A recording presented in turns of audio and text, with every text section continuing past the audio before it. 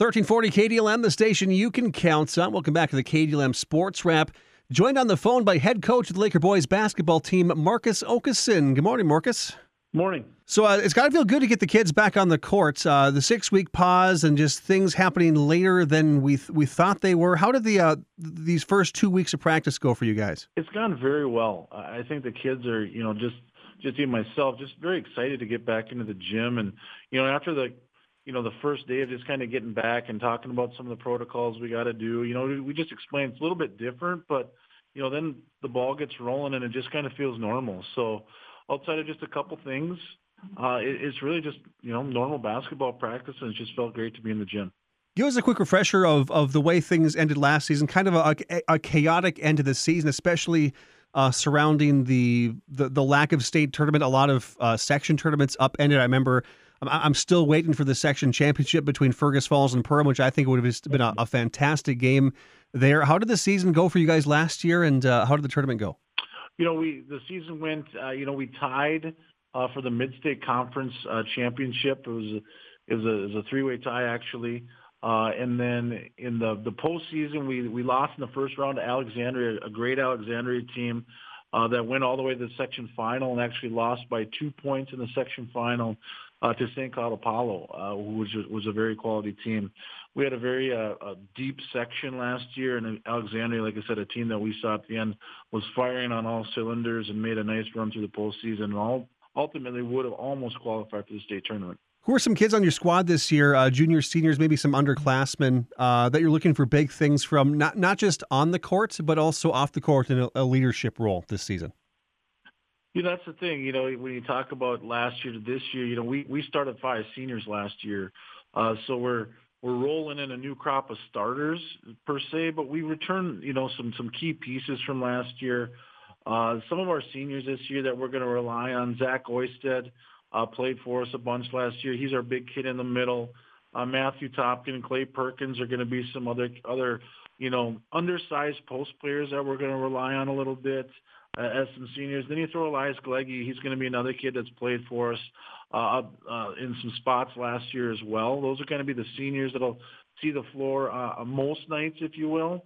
And then our junior class, some kids that saw the floor last year too, Caden Yellowjackets and Nate Seahawk, saw many minutes last year, so they'll be ready to go. Christian Solberg's another kid that'll be a guy that runs a point guard a lot for us this season.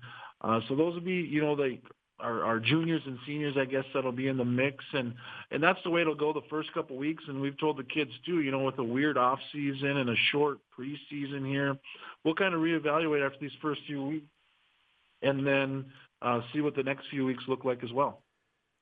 Talking to head coach of the Laker boys basketball team, Markus Okeson. You mentioned that weird preseason. What are some of the things you had the guys doing when you were not able to be face-to-face with them in the gym with some of the virtual workouts that were taking place across the state? Yeah, so that was how we first going to start our first couple weeks of practice, is we had, where we could meet virtually. So we spent some time actually doing some dribble workouts. When they're at home, we present our screen and they'd be working on a dribble workout at home.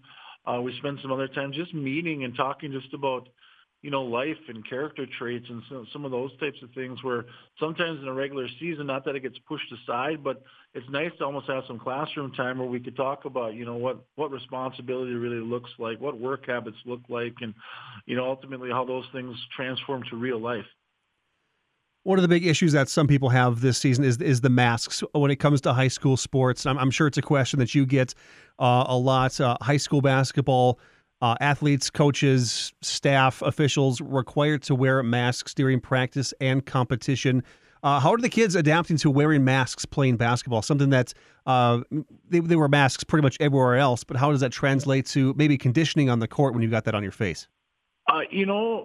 Coming in, I didn't know how it would go, to be honest, but we had that conversation the first day of practice that, some may like it, some may not like it, but at the end of the day, it's what we need to do to be in the gym. So we're going to do whatever we can to be there. And I think, looking at the kids, they've adapted very well. It's just one of those things that you just got to do. And they've kind of hit the ground running and kind of figured out what ultimate mask works for them too.